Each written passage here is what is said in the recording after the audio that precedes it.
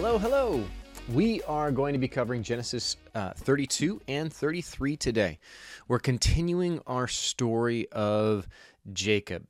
Last week we saw him leave Haran up north and part ways with his father-in-law Laban, and now he is turned south and is dealing with his brother Esau. As you recall, the last time he saw Esau, some 20 years ago, Esau vowed to kill him the next time that he saw him. So Jacob is in a bad place. He's just broken off ties with his in-laws up to the north. They're at peace, but they aren't friends. They literally created a pillar as a reminder, as a representation of the fact that you stay on that side, I'll stay on this side, and we will not interact again. So broken ties with his family for the past 20 years, and now he turns south, and his fears are that his brother Esau is going to kill him.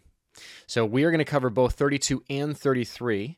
The first chunk we're going to cover is the first 23 verses of chapter 32. So join me.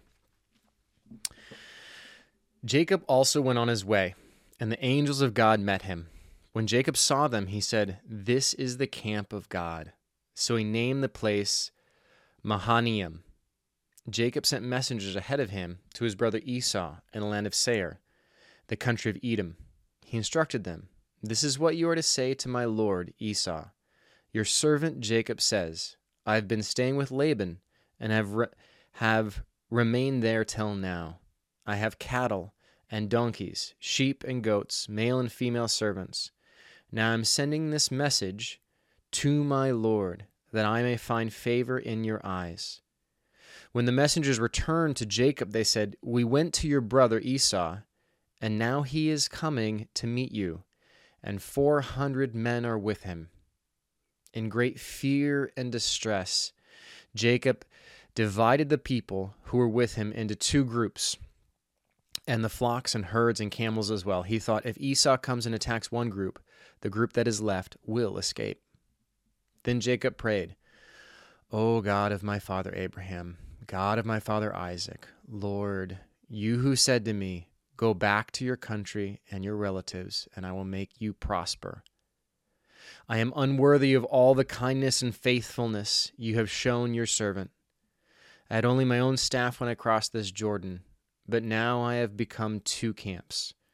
Save me, I pray, from the hand of my brother Esau, for I am afraid he will come and attack me, and also the mothers with their children. But you have said, I will surely make you prosper, and will make your descendants like the sand of the sea, too numerous to count." He spent the night there, and from what he had with him, he selected a gift for his brother Esau: 200 female goats and 20 male goats, 200 ewes and 20 rams, 30 female camels with their young, 40 cows, 10 bulls, and 20 female donkeys, and 10 male donkeys. He put them in the care of his servants, each herd by itself, and said to his servants, "Go ahead of me, and keep some space between the herds." He instructed the one in the lead, "When my brother Esau meets you and asks, 'Who do you belong to, and where are you going, and who owns all these animals in front of you?' then you are to say, 'They belong to your servant Jacob. They are a gift sent to my lord Esau, and he is coming behind us.'" He also instructed the second and the third and all the others who followed the herds, "You are to say the same thing to Esau when you meet him, and be sure to say, 'Your servant Jacob is coming behind us.' For he thought, 'I will pacify him with these gifts. I'm sending on ahead. Later, when I see him, perhaps he will receive me.' So Jacob's gifts went on ahead of him, but he himself spent the night in the camp. That night Jacob got up and took his 2 wives, his 2 female servants, and his 11 sons, and crossed the ford of the Jabbok. After he had sent them across the stream, he sent over all his possessions. So Jacob was left alone. We'll stop there and dig into this. Lord, thank you for your word. Thank you for this time that we have to study it. Lord, I pray that you will speak through me, that I'll be an instrument approved as we study the story of Jacob, his interaction with Esau, and Jacob as he is changed by you as you wrestled with him. We love you, Lord. We pray all this in your name. Amen. Okay, so let's get into this and talk about these different chunks. Okay, so verse 3 through 6, let's do a little background context and just remember Esau is the man's man. He was a mighty hunter. He was a big guy. Jacob was not. He was smooth skin. And this is the description that the Bible gives us. Jacob stole his brother's birthright, swindled him out of his inheritance, so to speak. And then the patriarchal blessing, he deceives his father, lies to his father, and takes that as well from Esau. Esau vows to kill him, and because of this, he goes north to Haran, where he's there for 20 years.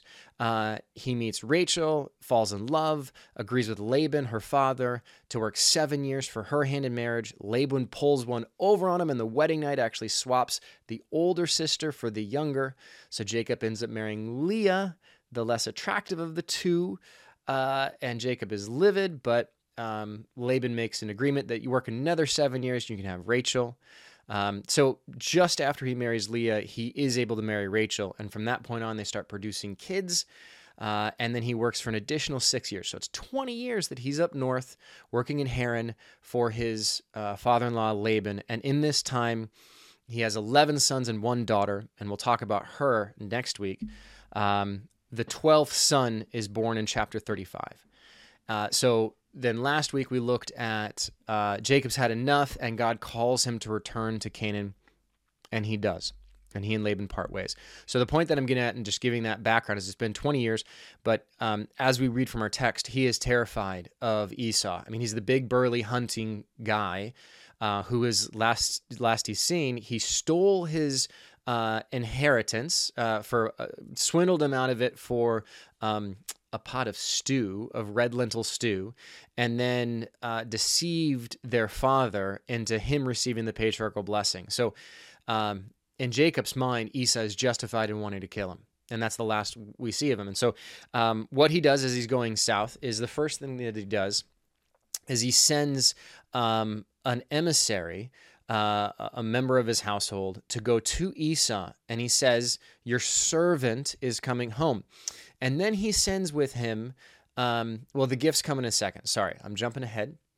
But it's interesting, the verbiage that he uses. Why does he list off all of his stuff? Did you notice that? That he didn't list it out exactly, but he said that I've gained many camels and many donkeys.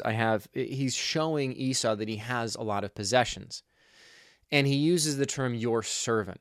Clearly, Jacob is trying to let Esau know that he wants to come in peace, that he wants to make amends, but also that Jacob has wealth and that he's not coming to claim his birthright that he stole from Esau, to claim his inheritance if their father Isaac has actually passed. He's making it clear, I'm coming in peace, and I don't need any of your possession. I have my own. Verse 6 is where you get a response from the messenger. The messenger says, I went and gave the message, and Esau's coming to meet you, but with him are 400 men. Now, the person doesn't say whether they're soldiers, but you can see instantly from his response, the way that he reads it, his next element is to fear for his life, right? You can see in great fear and distress, Jacob divided the people who were with him into 2 groups. He's assuming that those 400 men that left with Esau are soldiers that are on their way to kill him and his household. So in classic Jacob fashion, he is trying to make the best out of the situation and be shrewd. And this is actually pretty smart what he does. So he divides up his camp. He divides up his family and his possessions. And the idea simply is that if Esau and those 400 men come and destroy the first group, hopefully they will then assume that they got everybody, and the second half will survive. We will see that those 400 men are not there to kill Jacob.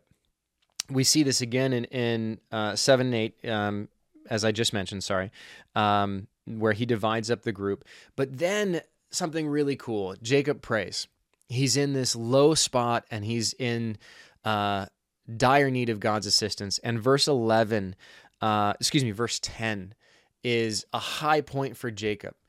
I am unworthy of all the kindness and faithfulness you have shown your servant. I had only my staff when across this Jordan, but now I have become two camps.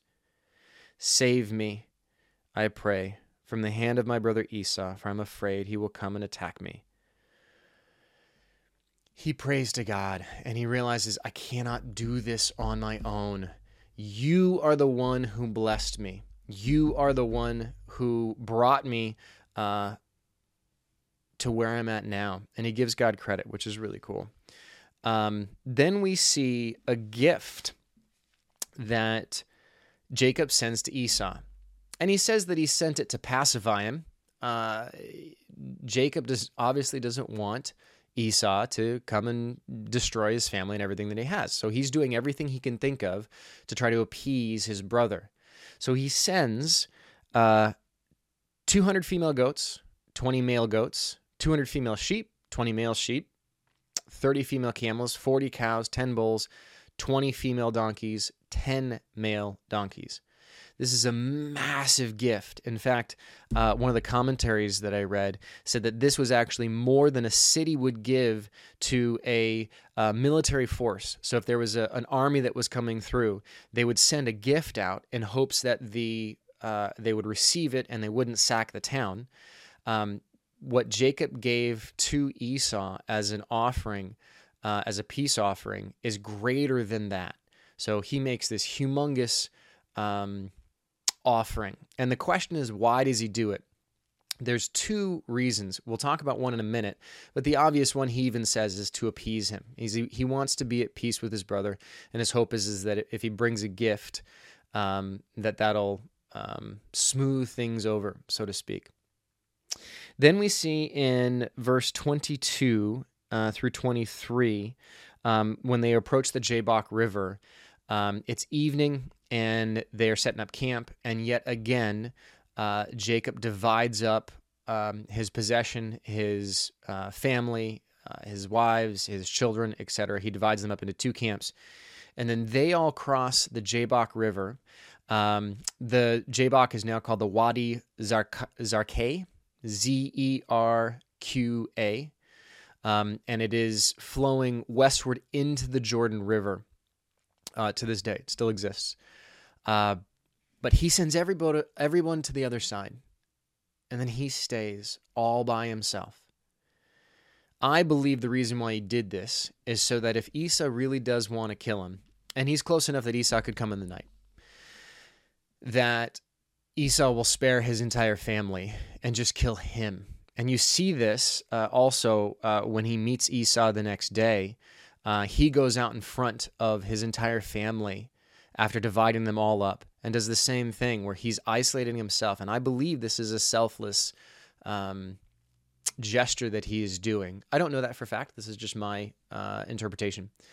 But the hope is that the rest of his family will live if Jacob has to pay for the crimes that he did to his brother.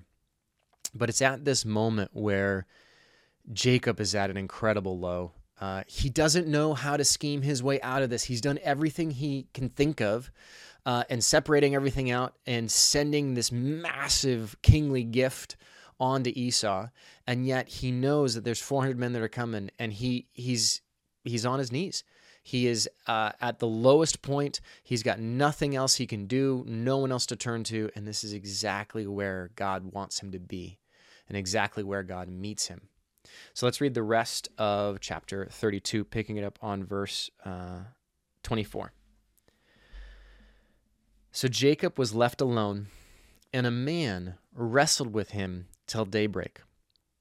When the man saw that he could not overpower him, he touched the socket of Jacob's hip, so that his hip was wrenched, and as he wrestled with the man. Then the man said, "Let me go, for it is daybreak."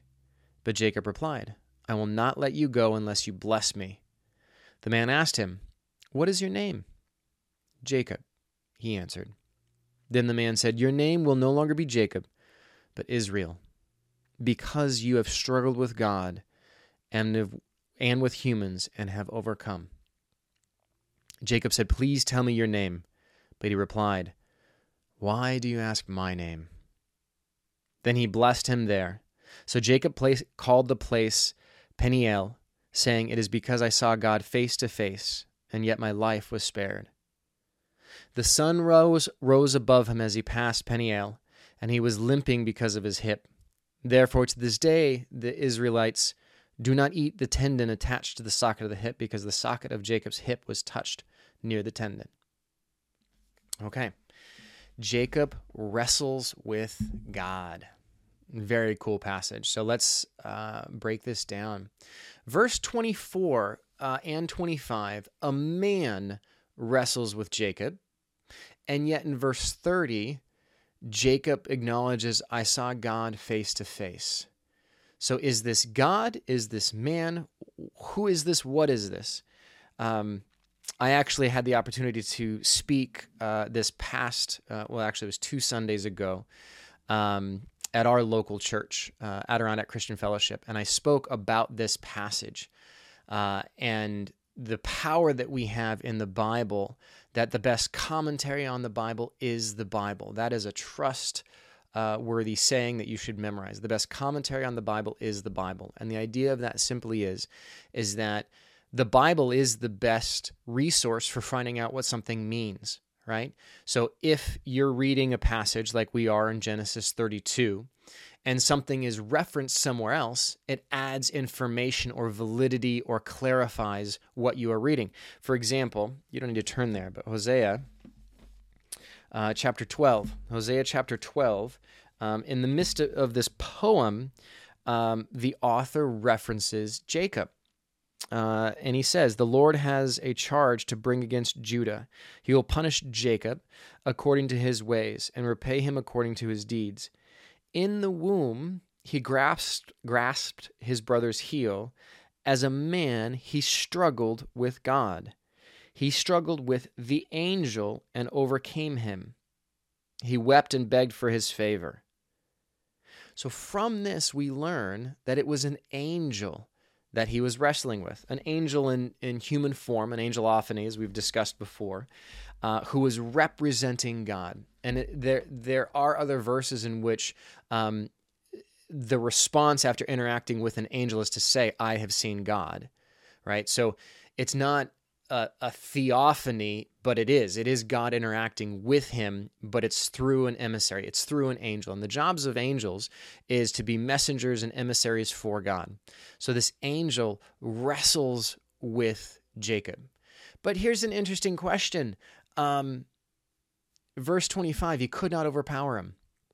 Right, so I just established that it's an angel, and then we have verse 25. When the man saw that he could not overpower him, he touched the socket of Jacob's hip, so that his hip was wrenched. So what's the deal? If it's an angel, is Jacob really stronger than an angel? No, the idea here is it's a spiritual battle. We see immediately after this that the angel touches, all he does is touch Jacob's hip socket, and it's wrenched. So we know that on a physical level, the angel can easily overpower Jacob. This is a spiritual battle that is going on, that goes on throughout the night, not necessarily a physical one. One commentary that I read from the Holman commentary by Gengel and Brammer, we should not dwell on the physical dimensions of this struggle because the real key is spiritual warfare. He touched the socket of Jacob's hip. The angel was physically able to overpower him. But again, the point was not a physical battle. It was a spiritual one. So what is the point? Why does this battle happen? We see a transition happen with Jacob. Jacob transitions from being Jacob, who his name means deceiver, to the angel saying, "You will now be called Israel," which means struggles with God or wrestles with God. I love the fact that the term for Israel, God's chosen people, is wrestles with God. When you study Israel through the Old Testament, you see that this battle back and forth of this struggle with God, this wrestling with God, when it comes down to is a call from either the judges or from the prophets, telling Israel to repent and to return to God, their Father. And in some situations they do, in other situations they backslide, and the cycle just continues. But our judgment of Israel can't go too far and can't be too harsh simply because we're no different. We today as Christians are the exact same way. It is this struggle. It is a wrestle. Being a Christian is a wrestle with God. It's not really a wrestle with God as much as it's a wrestle with yourself. It's a battle of the Spirit, of following what the Spirit is calling you to do in your life, and the sinful nature that is so loud and overwhelming in the entire world that is siding with that side. And that is the wrestle that we face. And through this wrestling match, spiritual wrestling match, we see Jacob say, I will not let you go unless you bless me. Jacob acknowledges it. It's at this point, I believe, that Jacob knows that this is a heavenly being and that he needs God's blessing. He is fearing for his life from his brother Esau, who he knows is strong and could easily come and kill him. And he knows the only way he's going to survive this is through a blessing from God. This is then verse 27 where he asks his name, deceiver, and then verse 28 is when he changes his name from the deceiver to one who struggles with God, or one who wrestles with God and has overcome. I love that. Then one of my favorite lines is Jacob asks, "What is your name?" And the response here, one of the things that is tough is that we weren't there. So you can't hear tone, right? So we don't know when the angel responds, "Why do you ask my name?" if he was angry, like, "Why do you ask my name? How dare you ask my name?" Or if my interpretation is it was much more of a, you know who I represent. Why do you even bother asking? You know very well who I am and what I represent, who I represent. The names of God is a fascinating study. My favorite one is from Exodus 3:14. It's when Moses asks God.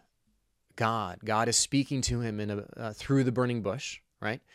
And God has just instructed him that you are going to be my instrument to lead Israel out of captivity from the Egyptians. And Moses, being a former prince of Egypt in Pharaoh's household, knows that the Israelites will not listen to him. He believes that. So he says, well, who should I say sent me? And God's response is, I am that I am. He's told Moses, tell the Israelites that the God of their fathers, Abraham, Jacob, and Isaac, has sent you to them. I am that I am. Just gives me goosebumps. That is the tetragrammaton, which is the four-letter characteristic of God, Yahweh, YHWH. And it's been pronounced Yahweh, but Jews do not use that term because it's even too holy. That name, YHWH, because it's too reverent. That just reminds me, what is your name? Reminds me of Moses asking, who shall I say sent me? And then verse 30, we see that he named, Jacob called the place Peniel, which means face of God, is because I saw God face to face, and yet my life was spared. What we see here is a transition, right? We've talked about this before. God is working in Jacob. Jacob first met God way back in Genesis 27, and then he's slowly been transitioning, changing. God's been working on him. And as I spoke about last week, the life of a Christ follower is ever so slowly allowing God to change us from the inside out. Some people have rapid, fast transitions. Others, it's a long, drawn-out process. And all that it is just allowing the Spirit to take more and more control in your life and letting go of the desires of the flesh and surrendering to God. And we see here, God needs to change Jacob. Jacob is this selfish, shrewd, deceiving guy, and he is going to be Father Israel, the father of the 12 tribes of Israel. And God needs to change him, and that's where he wrestles with him.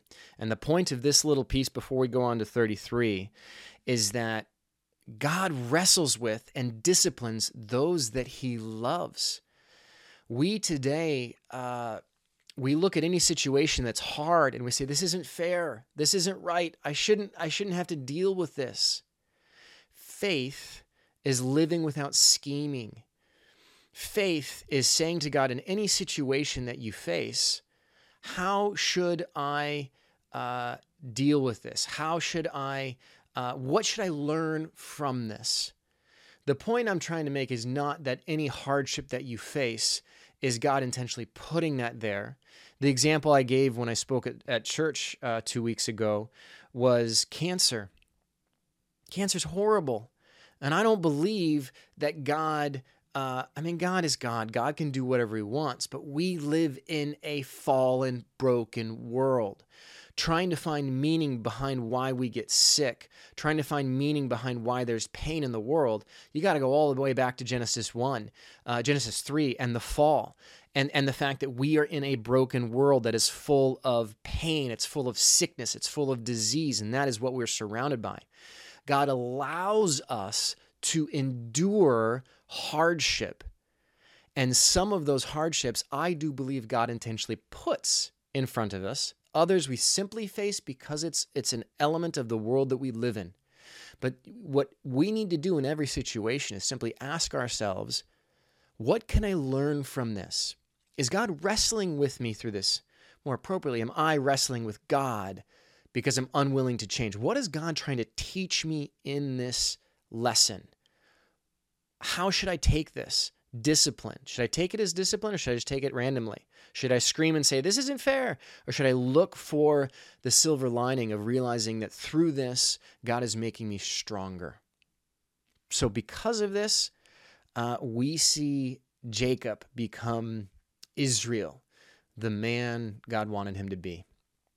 Now we're going to read Genesis 33. It's only 20 verses, so join me, Genesis 33.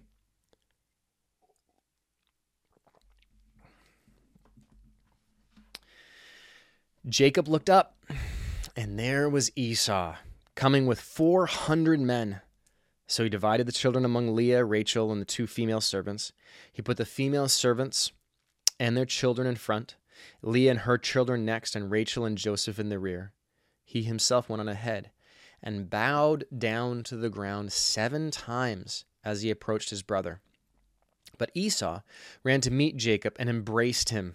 He threw his arms around his neck and kissed him, and they wept. Then Esau looked up and saw the women and children. Who are these with you? He asked. Jacob answered, they are the children God has graciously given your servant. Then the female servants and their children approached and bowed down. Next, Leah and her children came and bowed down. Last of all came Joseph and Rachel, and they too bowed down. Esau asked, what is the meaning of all these flocks and herds I met? Sorry, I lost my spot. To find favor in your eyes, my lord, he said. But Esau said, I already have plenty, my brother. Keep what you have for yourself. No, please, said Jacob. If I have found favor in your eyes, accept this gift from me. For to see your face is like seeing the face of God. Now that you have received me favorably, please accept the present that was brought to you, for God has been gracious to me, and I have all I need. Because Jacob insisted, Esau accepted it. Then Esau said, let us be on our way. I'll accompany you. But Jacob said to him, "My Lord knows that the children are tender, and that I must care for the ewes and the cows that are nursing their young. If they are driven hard just one day, all the animals will die. So let my Lord go on ahead of his servant, while I move along slowly at the pace of the flocks and herds before me and the pace of the children, until I come to my Lord in Seir." Esau said, "Then let me leave some of my men with you." "But why do that?" Jacob asked. "Just let me find favor in your eyes of my Lord." So that day Esau started on his way back to Seir. Jacob, however, went to Succoth, where he built a place for himself and made shelters for his livestock. That is why the place is called Succoth. After Jacob came from Padan Aram, he arrived safely at the city of Shechem and Canaan and camped within sight of the city. For 100 pieces of silver he bought from the sons of Hamor, the father of Shechem, the plot of ground where he pitched his tent. There he set up an altar and called it El Eloah Israel. And that's chapter 33. Jacob meets Esau. We have the fantastic reunion, and it's not nearly as bad as Jacob has feared. It's the exact opposite of that. Esau runs out and gives him a hug, and they embrace. No doubt there were tears involved. Jacob's fears were for naught.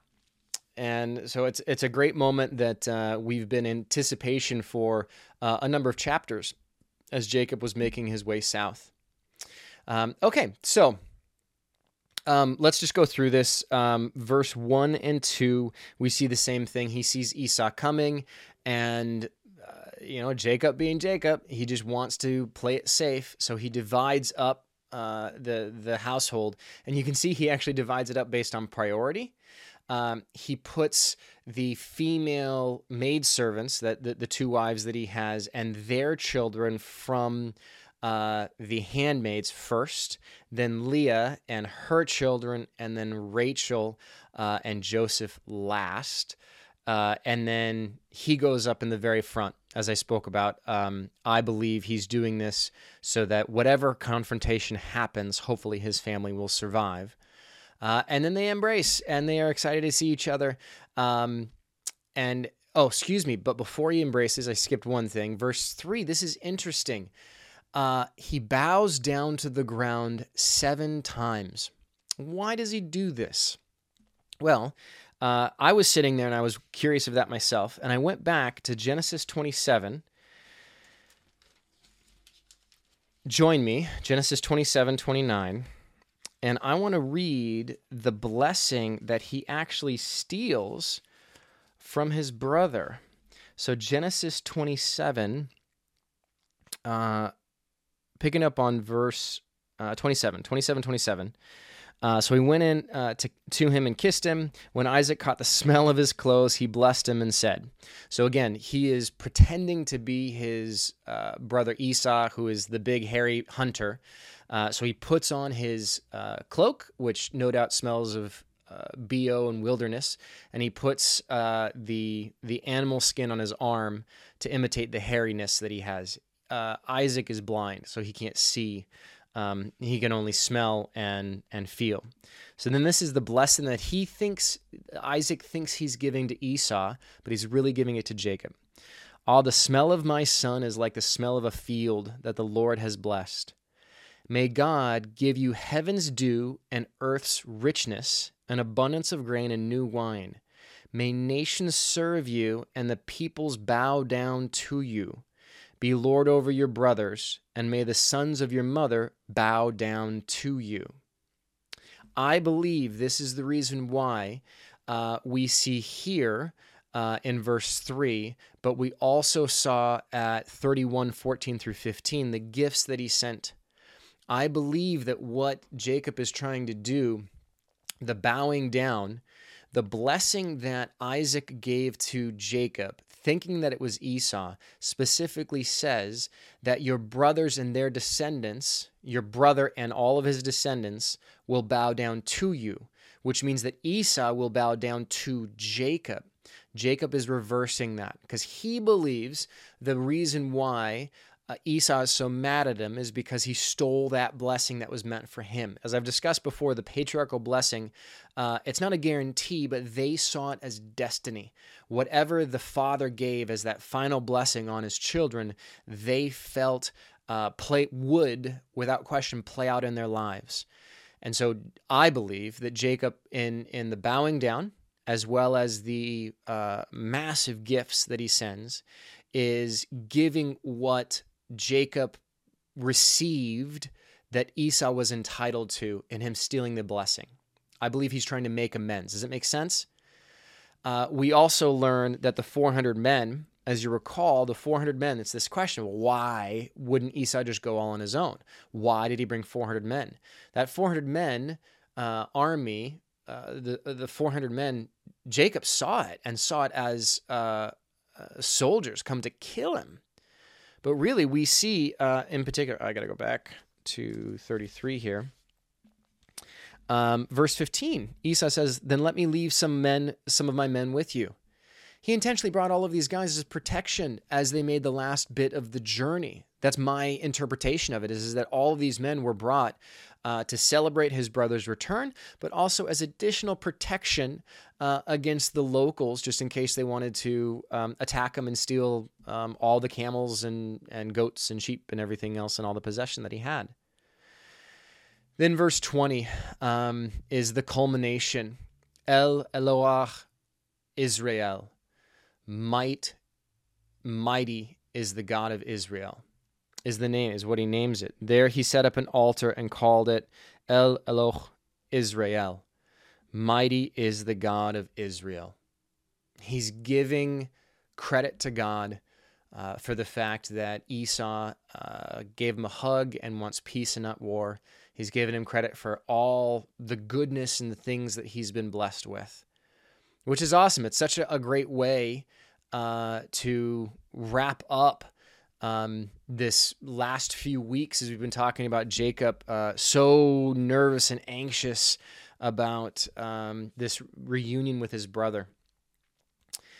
This also acknowledges and shows us that the transformation of Jacob from being the heel-snatching deceiver, the one who before he met God lied, cheated, etc., but then even after that, with the interaction with Laban, we saw him be a conniving, selfish guy that tries to make the best of every single situation in whatever way he can benefit for himself. And we see this transition to him becoming Israel and the father of the 12 tribes. In 2 weeks' time, we're going to be on Genesis 35, in which we're going to see God give that Abrahamic blessing confirmed on him, going from Abraham to Isaac and now resting on him.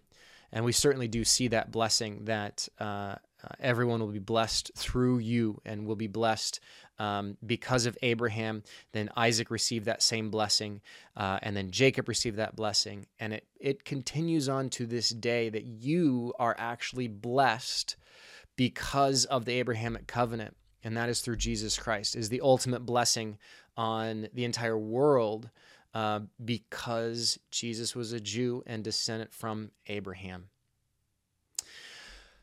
So here's a question as we look at this, of this transition. How is God working in you? In what ways is he trying to change you? And how much are you wrestling with God in those areas? How much are you surrendering and allowing him to change you versus how much are you fighting against God allowing you to change, allowing God to change you? Are you fighting against him? That's the question. Why? What's causing you to hold back? More often than not, it's the world. It's the fear of the world. It's fear of what they might think. It's fear of what might happen. And that's exactly what Jacob's situation was. He was afraid of Esau. He was absolutely afraid. He was filled with fear. And I think one of the number one reasons why we don't hit our full potential as Christians is because we're afraid. We're afraid of what other people might think. We're afraid of what the consequences might be. Like Jacob, we want to control every situation and ensure our safety. And sometimes to grow the most, we have to, actually not sometimes, I would argue always. If you want to grow the greatest, you need to trust more. It's like Peter stepping out in the boat to Jesus and walking on the water, right? When he kept his eyes on Jesus, he was able to walk on water, which is so cool. But then as soon as he took his eyes off Jesus, what happened? He started to fall. And it's that same idea. So this question to discuss internally, have a monologue about it, talk to your spouse about it, talk about it in a small group, is how do you think God is trying to change you right now? And how are you doing in allowing him to change you? Are you wrestling with him, or are you submitting to his hand and trusting in him? Would you join me in prayer? Lord, thank you that you love us. Thank you that you want us to be better. Thank you that you care about us, the creator of everything, the Lord God Almighty, that you care about us becoming better. I mean, that is amazing, and I say thank you for that. I thank you that you want to be a part of our lives and that you want to change us from the inside out. Lord, I pray for each person that's listening or watching this right now, that you will work in their heart and that they will soften up and let go and allow you to work. And that fear that they have of, well, what if? Well, what will people say? Or whatever it might be, that they will surrender to you and simply trust you. Trust you as their Savior, as their God, who does have their best interest in mind. Although it might not look at it at the time, all discipline is painful in the moment, but it leads to so much greater.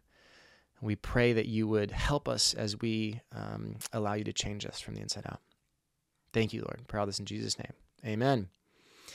Amen. Next week, we're going to be looking at Genesis 34.